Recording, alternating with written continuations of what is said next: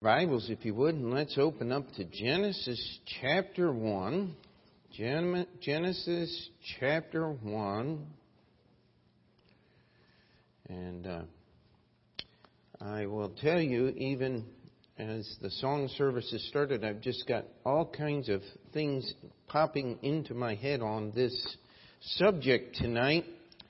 But I think we're going to look at a study in our Bibles to the connection of light and life. And let's just read verse 3. It says, "And God said, let there be light, and there was light. And God saw the light, that it was good. And God divided the light from the darkness. And God called the light day, and the darkness He called night. And the evening and the morning were the first day." So we have God speaking, and the first act of creation that is recorded is that He said, let there be light.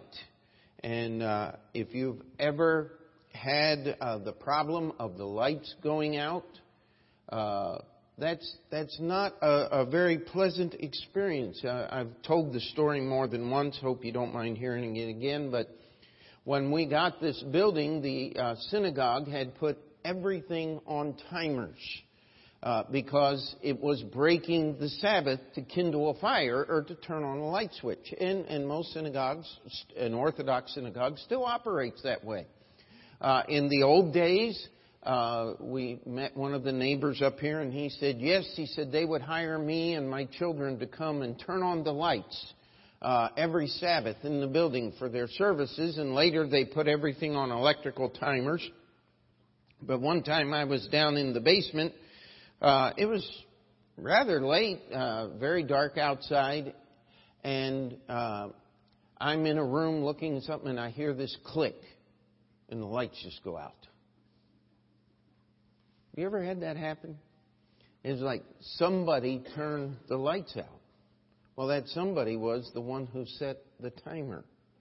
And I will tell you, those first few seconds, you just stand there going, wow, who turned the lights out? Why would someone come and turn the lights out? And I don't know. I just felt that fear rising. And is there somebody out there? And I said, wait a minute, this is silly. And so I went out and I found out that it was the timer that had clicked and turned the lights off. And so what did I do? I took the little clips off the timer so they wouldn't do that again anymore. Amen. And later on, we got rid of all those timers so that wouldn't happen. But here we have God creating light. And it's interesting that God had to separate the light from darkness, and probably should have put some slides together, but there was a lady astronaut in the space shuttle one time, and took a camera up there with her and took pictures of the Earth as the space shuttle went around. And it was an amazing thing. There was a line on the Earth between day and night. And you could see it.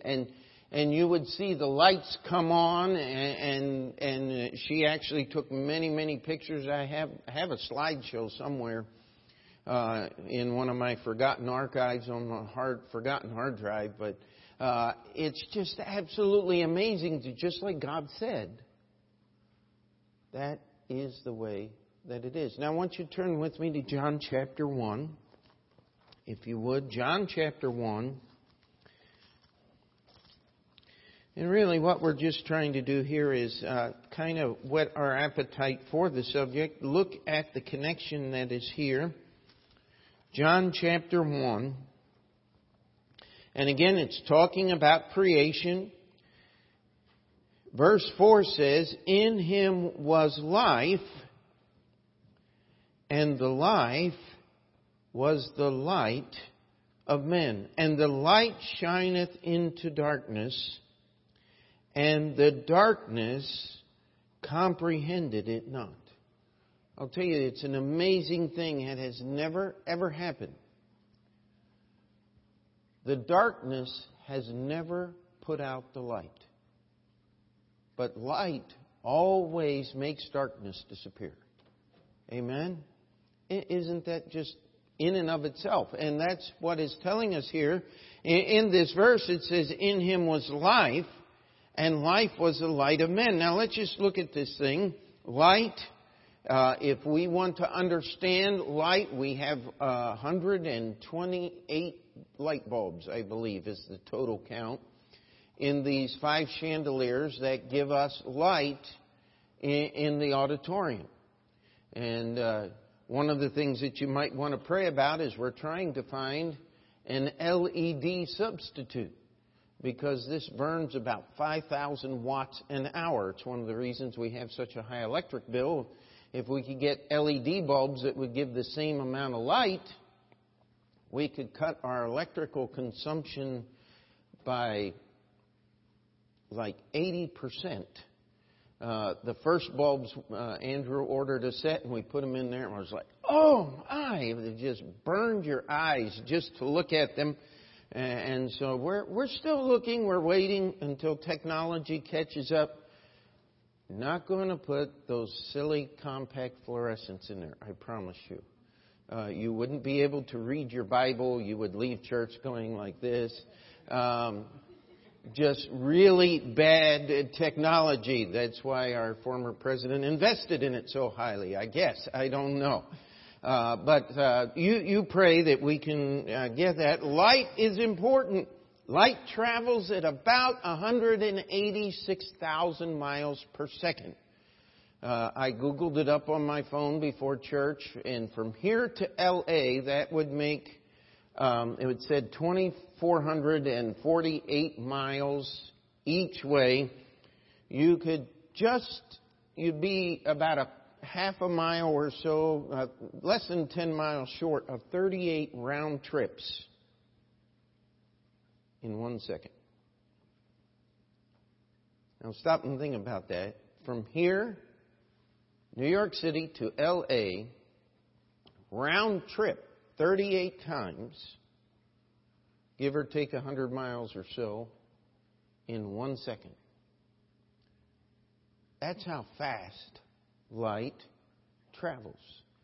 And when we talk about light, we are talking about the visible portion or the visible wavelengths of the electromagnetic spectrum. Now, when you use that great big word, it's talking about anything that travels in waves. All of your radio, all of your television, the lapel mic that I'm wearing, they have to keep changing the wavelengths. Some of you remember when we used to, every Sunday morning, we had somebody up here on 30th Avenue or in the near vicinity that would broadcast on some frequency, and it would just blow out our lapel mics that would be picked up here, and we have to keep changing the frequencies, and it's a blessing of God that we can only see a very small part of that bandwidth.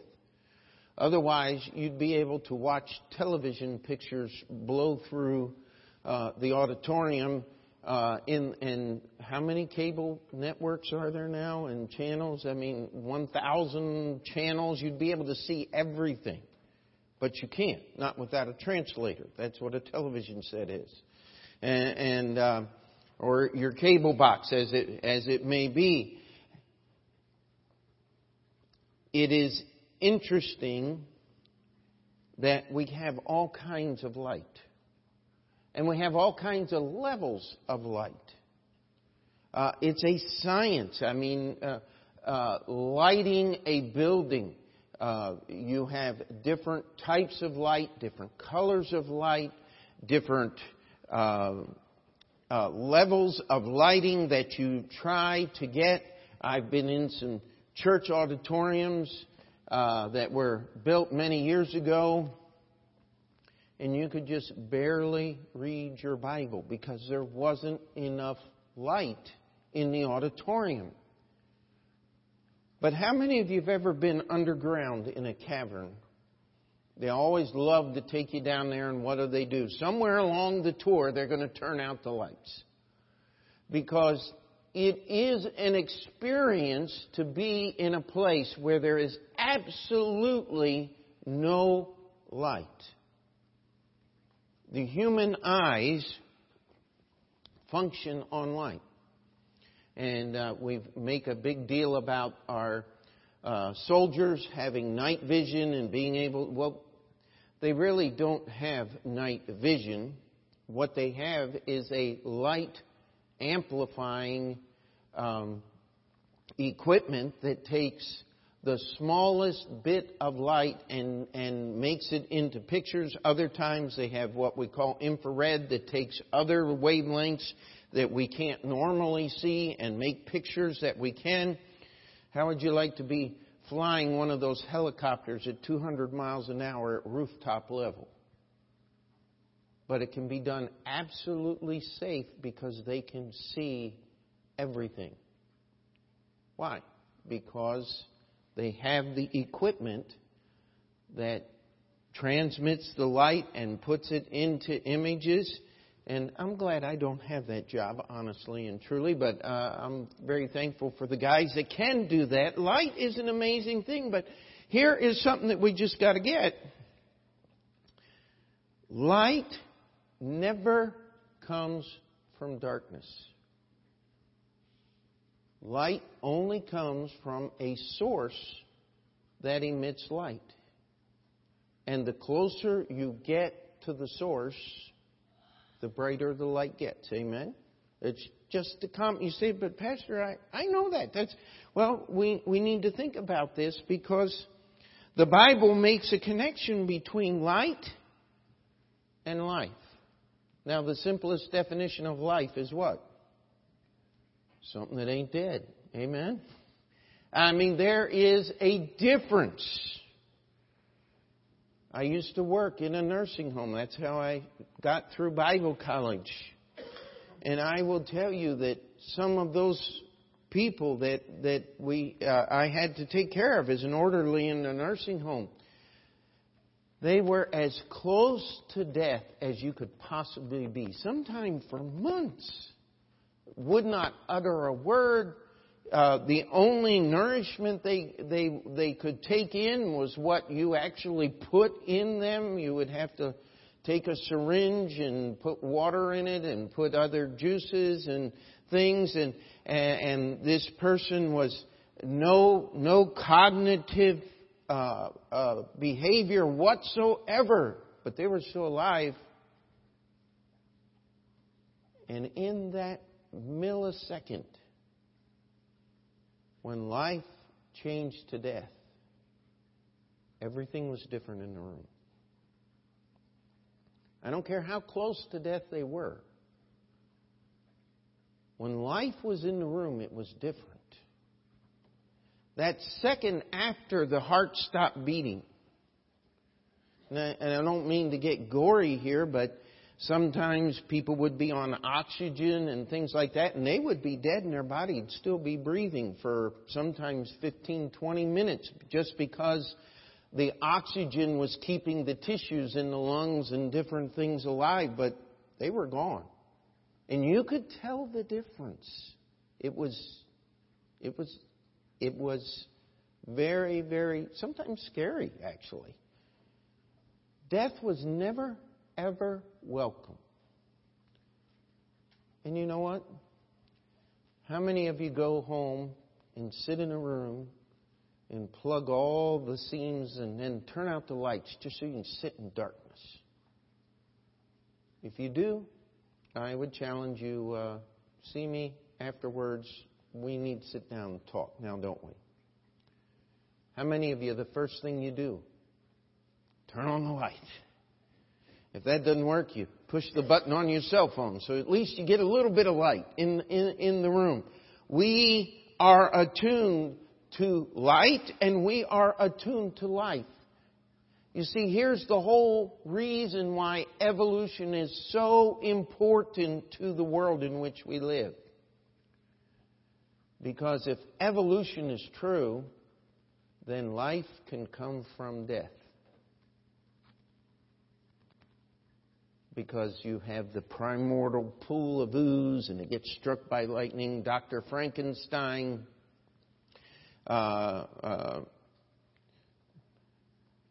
Miss Shelley's terrible little offering at horror stories and massive fiction where you take something that is dead and bring it back to life. How many people have made horrible stories? There has never been anything living come from something dead. And somebody might be arguing, but seeds aren't living. Hello? Yes, they are. There is life in that seed, and you put it into the soil, and it gets the right conditions. And by the way, you ever take a seed, and sometimes you do this in school, is you take the seed and put it in the soil, and then put the cup in the closet where it can't get any light. And what happens? You get this weird white-looking little thing sticking up, and then it dies. I have tried to grow plants in my office. And my children got me a lime tree once, several years ago. Actually, I got 3 different trees out of the deal. And the first 2 died, and the third one I finally gave it to Brother Saravia, and it's doing all kinds of wonderful things in a very lighted sun porch at his house. But in my office, all that would happen is all the leaves would start falling off, and then there was a stick, and then the stick would dry up and die. You know what? If you don't have light, what don't you have? Life. There's a connection.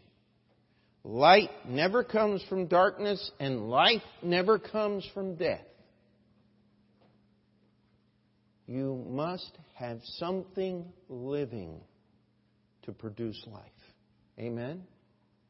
And here we have these things, and it's talking about Jesus here. In the beginning was the Word, and the Word was with God, and the Word was God. The same was in the beginning with God. All things were made by Him. And without Him was not anything made that was made. In Him was life. And the life is the light of men. The Bible is telling us here that life is light. Life brings light. Every time another child is born, guess what? We have hope and we have light for the future, do we not? One of the reasons why going to the Home Missions Conference at Heartland, the first conference is in 1998, and I've only missed one since the first one. No, 2 actually. I missed 1998. Yes, and I missed one when Esther was born. So I've missed only 2 in all those years, and I am just looking forward to going again. You know why? Because where there's life, new churches getting started, there's light and there's hope. And so we want life. Every time a soul gets saved, and it's amazing all the argumentation and debate on the subject, but we preach the same salvation message that Jesus taught, that John the Baptist taught, that all the apostles taught. Believe on the Lord Jesus Christ, and thou shalt be saved. It's just that simple.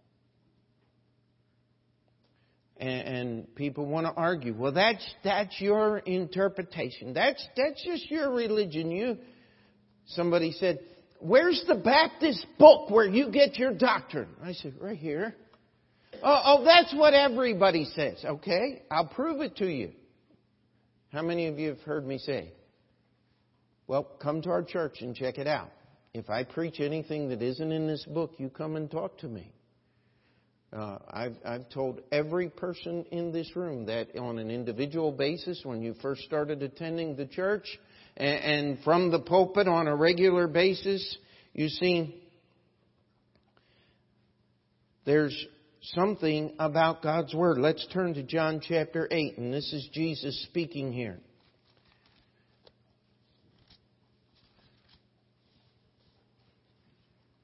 John chapter 8 and verse 12. Then spake Jesus again unto them, saying, I am the light of the world. He that followeth me shall not walk in darkness, but shall have the light of life. Now, how many of you know the context for that verse?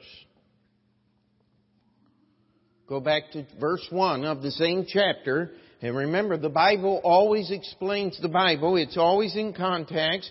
Jesus went unto the Mount of Olives, and early in the morning He came again into the temple, and all the people came unto Him, and He sat down and taught them. And the scribes and Pharisees brought unto Him a woman taken in adultery. Now here's the story as Jesus is in the temple teaching. Now, it's interesting, in those days, if you were teaching, the teacher would sit and teach, and the people would all stand and listen. Aren't you glad we do that the other way around here? You all get to sit, and I stand and preach. And so as Jesus was teaching, there was a rustle in the crowd, and here come the scribes and the Pharisees dragging this woman in, and they throw her down in front of Jesus and say, we have found this woman guilty of adultery and there's no questions about it. Now the law says that she should be stoned. What do you say? And Jesus did what? He stooped down and started writing in the ground. And they kept asking Him. You know, He was teaching. He was in the middle of teaching. And they stopped the teaching completely to ask Jesus this question. And instead of Jesus saying, don't bother me, boys, see me after the sermon's over, He just starts writing in the dust with His fingers. Someone said, I know what He wrote. You go back to Jeremiah chapter 17 and it talks about the children of the wicked, their names shall be written in the earth. You just almost wonder if Jesus wasn't writing their names down. And the names of people that they had sinned with. Because they were convicted in their own conscience. Before it was all over, Jesus had made this, He made the statement, he that is without sin, let him first cast a stone. And it said from the oldest to the youngest, everyone was left. And finally it was just Jesus and the woman. And Jesus said, let's just read it. Verse 10, when Jesus had lifted up Himself and saw none but the woman, He said unto her, Woman, where are those thine accusers? Hath no man condemned thee? She said, No man, Lord. And Jesus said unto her, Neither do I condemn thee. Go and sin no more. Then spake Jesus again unto them, saying, I am the light of the world. Isn't it amazing? These Pharisees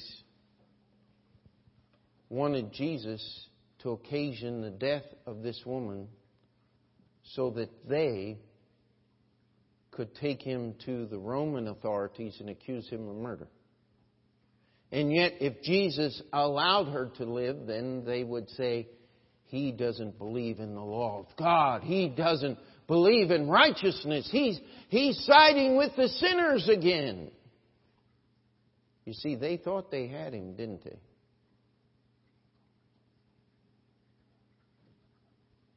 But you see, light never comes from darkness, and life never comes from death. Can we say amen to that? Now, I want you to turn with me to another passage here. Let's go to 2 Corinthians, if you would. 2 Corinthians. Because just trying to illustrate the point here as Paul is teaching. 2 Corinthians chapter 11. And let's just start in verse 12. But what I do, that I will do, that I may cut off occasion from them which desire occasion, that wherein they glory, they may be found even as we. Now that's a very difficult verse. But what is happening is that people were accusing Paul of being a false teacher, and that they had truth just like he did. And boy, we live in a day of competing truths, do we not? You study the politics, whether you like our president or our current president or do not, it really doesn't matter. You need to open your eyes and understand what they're trying to do to this man. It is unprecedented in American history. If anybody had tried 1/10 of these things with our former president, they shut him down. They would have completely. But we live in a world where people talk about lies as if they were true. And when you talk to certain people, they say, well, that's your truth. Well, could I challenge you that the Bible likens truth to light. And you can't have light and darkness abiding in the same room at the same time. You cannot have life and death in the same body at the same time. You're either dead or you're alive. Are we together? There's either light in the room or there's no light in the room. You can talk about the levels of darkness, but the reason you have to talk about levels of darkness is because there is some light still existent in the room. The reason you have to talk about levels of life is, and people talk about, well, they're just near death and they're almost dead and they're really dead, but their heart is still beating. Why? Because there's still life in the room. When death claims a soul, it's over. It's done. Only God has brought people back from the dead. Amen?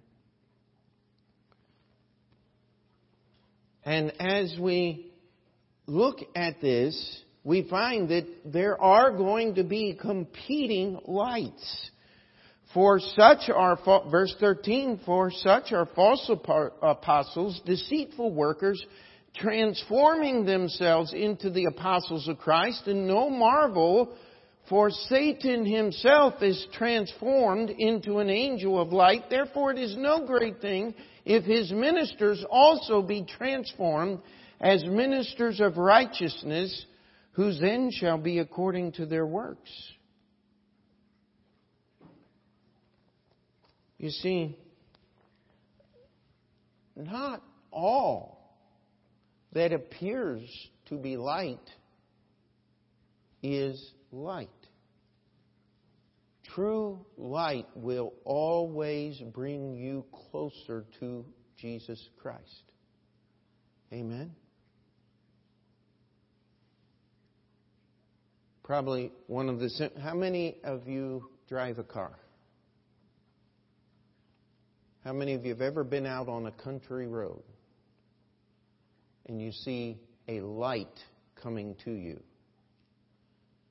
and all of a sudden you realize only one of the headlights of that approaching vehicle is working, and you can't tell which half of the vehicle is in your lane or not? Has anybody ever had? That is one of the most frightening experiences I have ever had. And I've had it happen more than once, especially in Pennsylvania. That's where my family is from. Those roads are dark. They're not lit very well. And one time we were just out in the middle of nowhere going to a little church. And I was driving the kids down these little back roads that my grandpa taught me about. And I just stopped and turned out all the lights without saying a word. It was, ah, in the car. What did you do? I said, I just wanted to show you how dark it is out in the country without the lights on. But if you've ever seen a car coming at you and all of a sudden you realize only one headlight is lit, boy, I'll tell you what, I have been terrified. I think I've lost years. I don't know. I mean, I lay on the horn and flash the high beams back and forth so I can find out where this thing is. That's why you're supposed to have your lights on. I have a preacher friend that was killed in Washington State. He was driving down a little country road about 2 o'clock in the morning, and a farmer was hauling hay. No lights on the back of the trailer.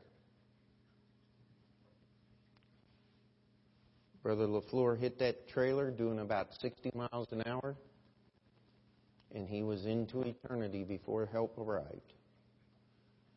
Never saw it coming because there's no light. Didn't know. He wasn't breaking any laws. The farmer was.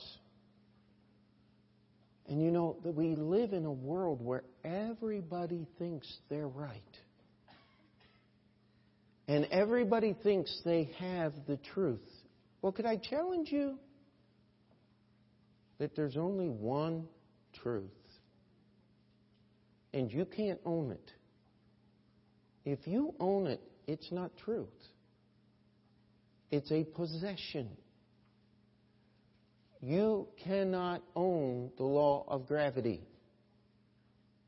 It does not pay attention to you. Or the socket Andrew almost dropped in my face this morning. We were taking the scaffolding down over at Union, and we're putting tools in the bucket up, and we're taking the scaffolding, and I'm looking up, and all of a sudden I see this cylinder just going, and I and pull out of the way. Praise God! I think I had a guardian angel holding on to me, and just jerked me out of the way there. I mean, all I could see was that socket going right here. And I'd be a pretty sight if that had happened, now wouldn't I? And the Lord protected us and things. But what I'm asking you to think about right now is this. What is your light? What are you depending upon to see? How do you understand things? Let's go to the Sermon on the Mount here very quickly. Book of Matthew.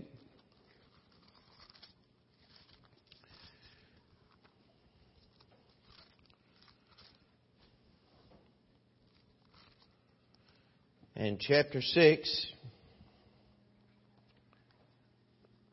Let's look here in verse 22. It says, the light of the body is the eye.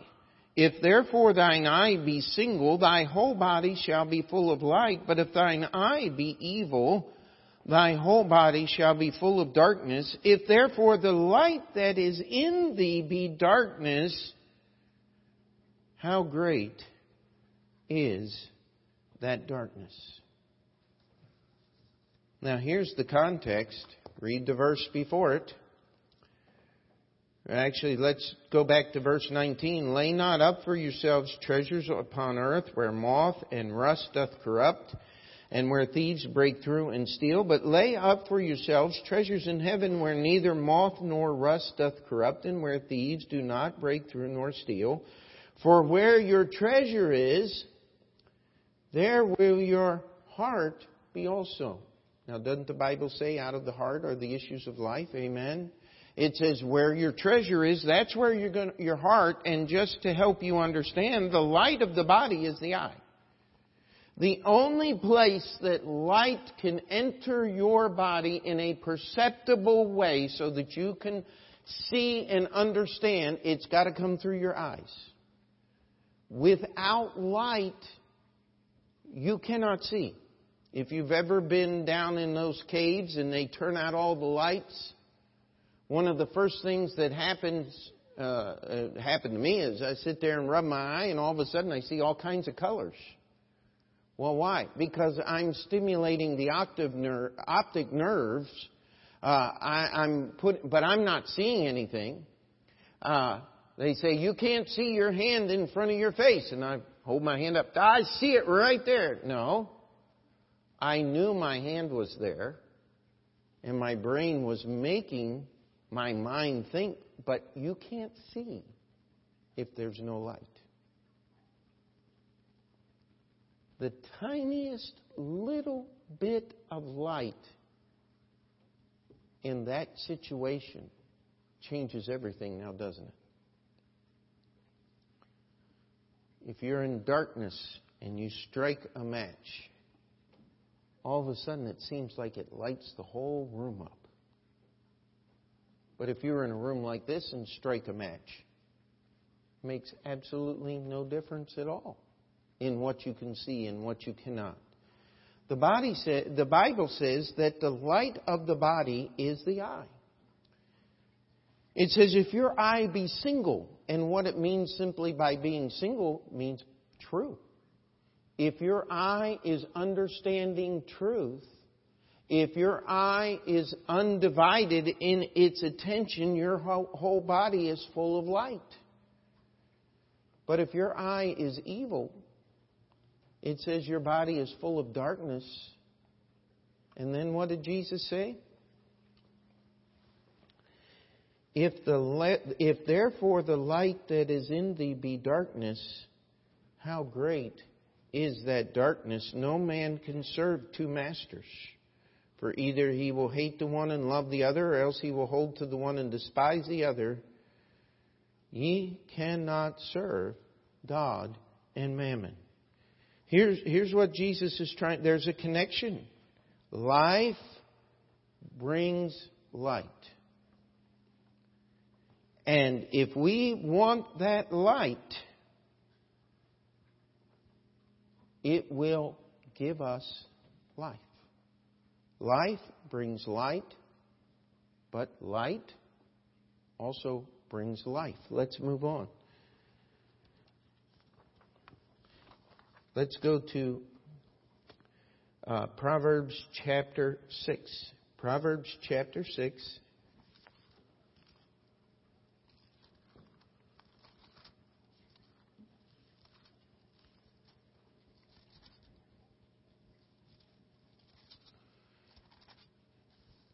And we're going to just start in verse 20.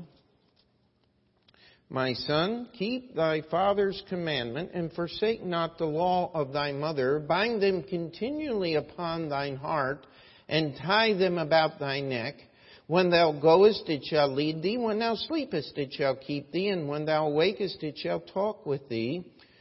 For the commandment is a lamp, and the law is light. And the reproofs of instruction are the way of life, to keep thee from the evil woman, from the flattery of the tongue of the strange woman. And it goes on. It says here that the commandment is a lamp, that the law is a light. How many of you remember the pledge to the Bible? A lamp unto my feet and a light unto my path. The Bible will show us what is true and what is not. You see, in this passage, it tells us there's a source. You know, it is the parent's duty to teach their children, but there comes a point in every child's life where they must choose. It says, bind them, tie them about thy neck. I wish I had $1 for every preacher that complained about neckties that I heard. I'd be a very wealthy man. it says, bind them continually. They're going to teach you. That's one of the reasons why we constantly talk about the Bible reading schedule. How can you know what the Bible says if you never read it? If you never pay attention to those words, and it will give you the direction that God would have you to have. Let's go to Proverbs chapter 16. Proverbs chapter 16. And this gives us a little bit of a different category. This is actually a rhyme with verse 14.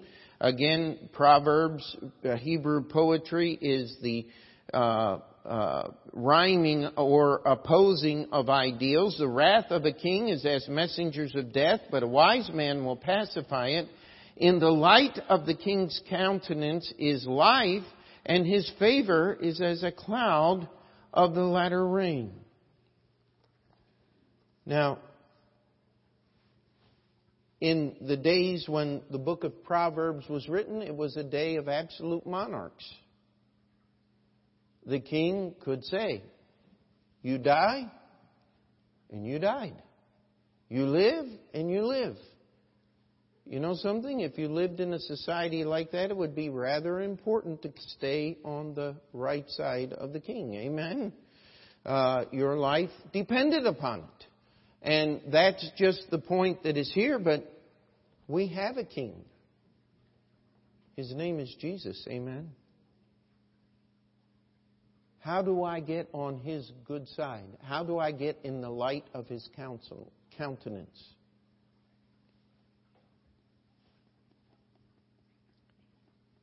By paying attention to His words. Amen? How many people keeping the 10 Commandments? And I still have one. I don't have one. I've never met any. I still have, for one person who's gone to heaven by keeping the 10 Commandments, it could name me more than 5 of them. You would think, if that's how you're getting to heaven, you ought to know them. Amen? You ought to know. And then I always remind them, well, what about the 603 others that are in the Bible? Why are you only choosing the 10? There are 613 commandments in God's law. How in the world can I stay on the right side of the King, in the light of His countenance? Believe on the Lord Jesus Christ, and thou shalt be saved. It's that simple. Amen? And as we understand here, light has to come from a source, so must life come from a source. Life and death do not exist at the same place at the same time. And light and darkness do not exist at the same place at the same time. You can have all kinds of degrees, and the Bible tells us, let's go to 2 Timothy, and we'll try to... Actually, let's go to Psalm 27. We're running out of time here, and we'll try to close this down. Psalm 27.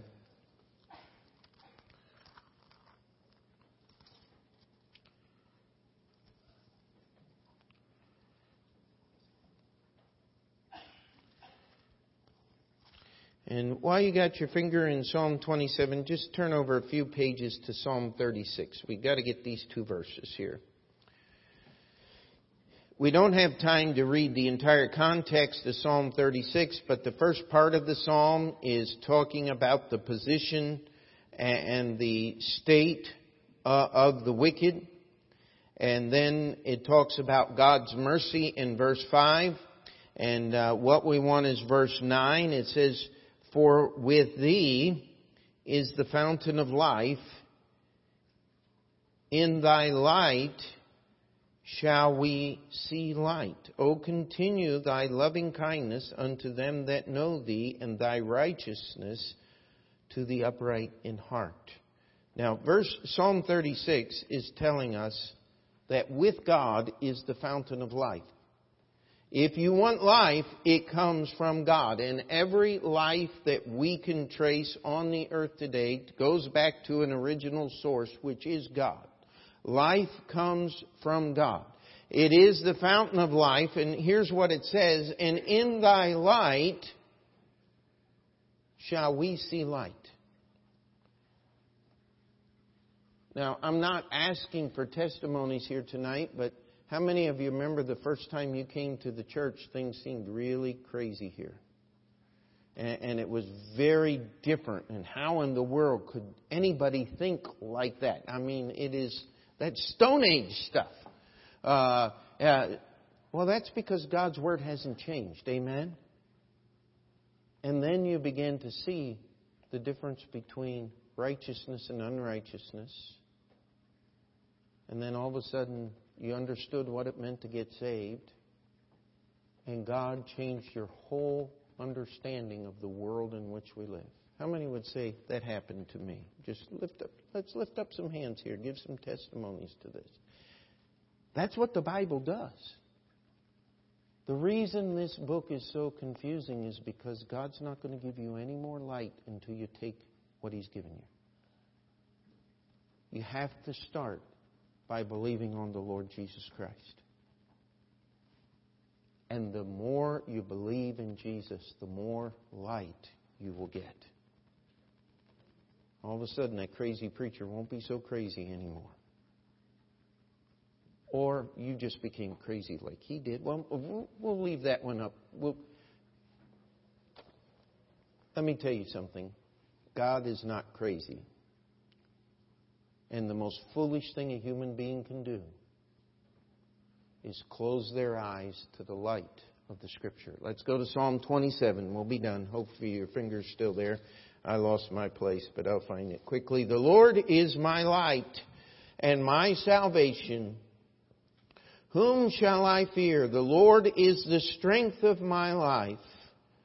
Of whom shall I be afraid? Now that's how David starts this song. The Lord is my light and my salvation. Whom shall I fear? Who do I need to be afraid of?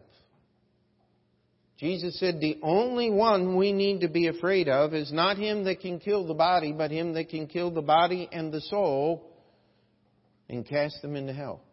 That power belongs only to one person, the Lord Jesus Christ.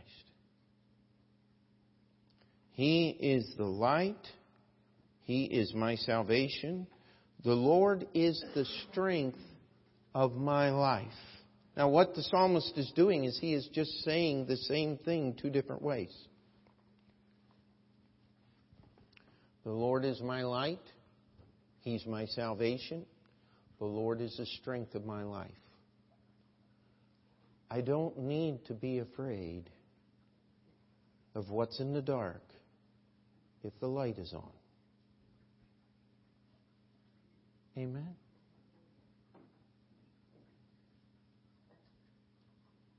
And the better you see,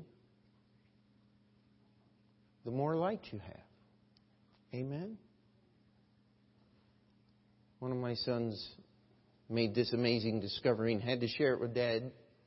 As you grow older, you need more light to read than you did when you were younger.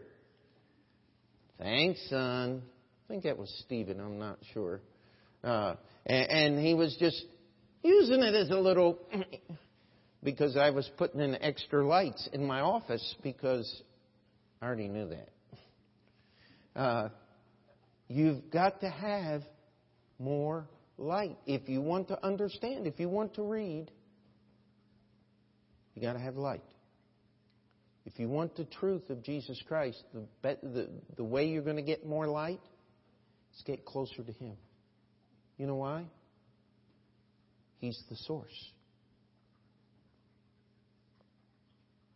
I tell you, it's an amazing thing to hold a brand new baby.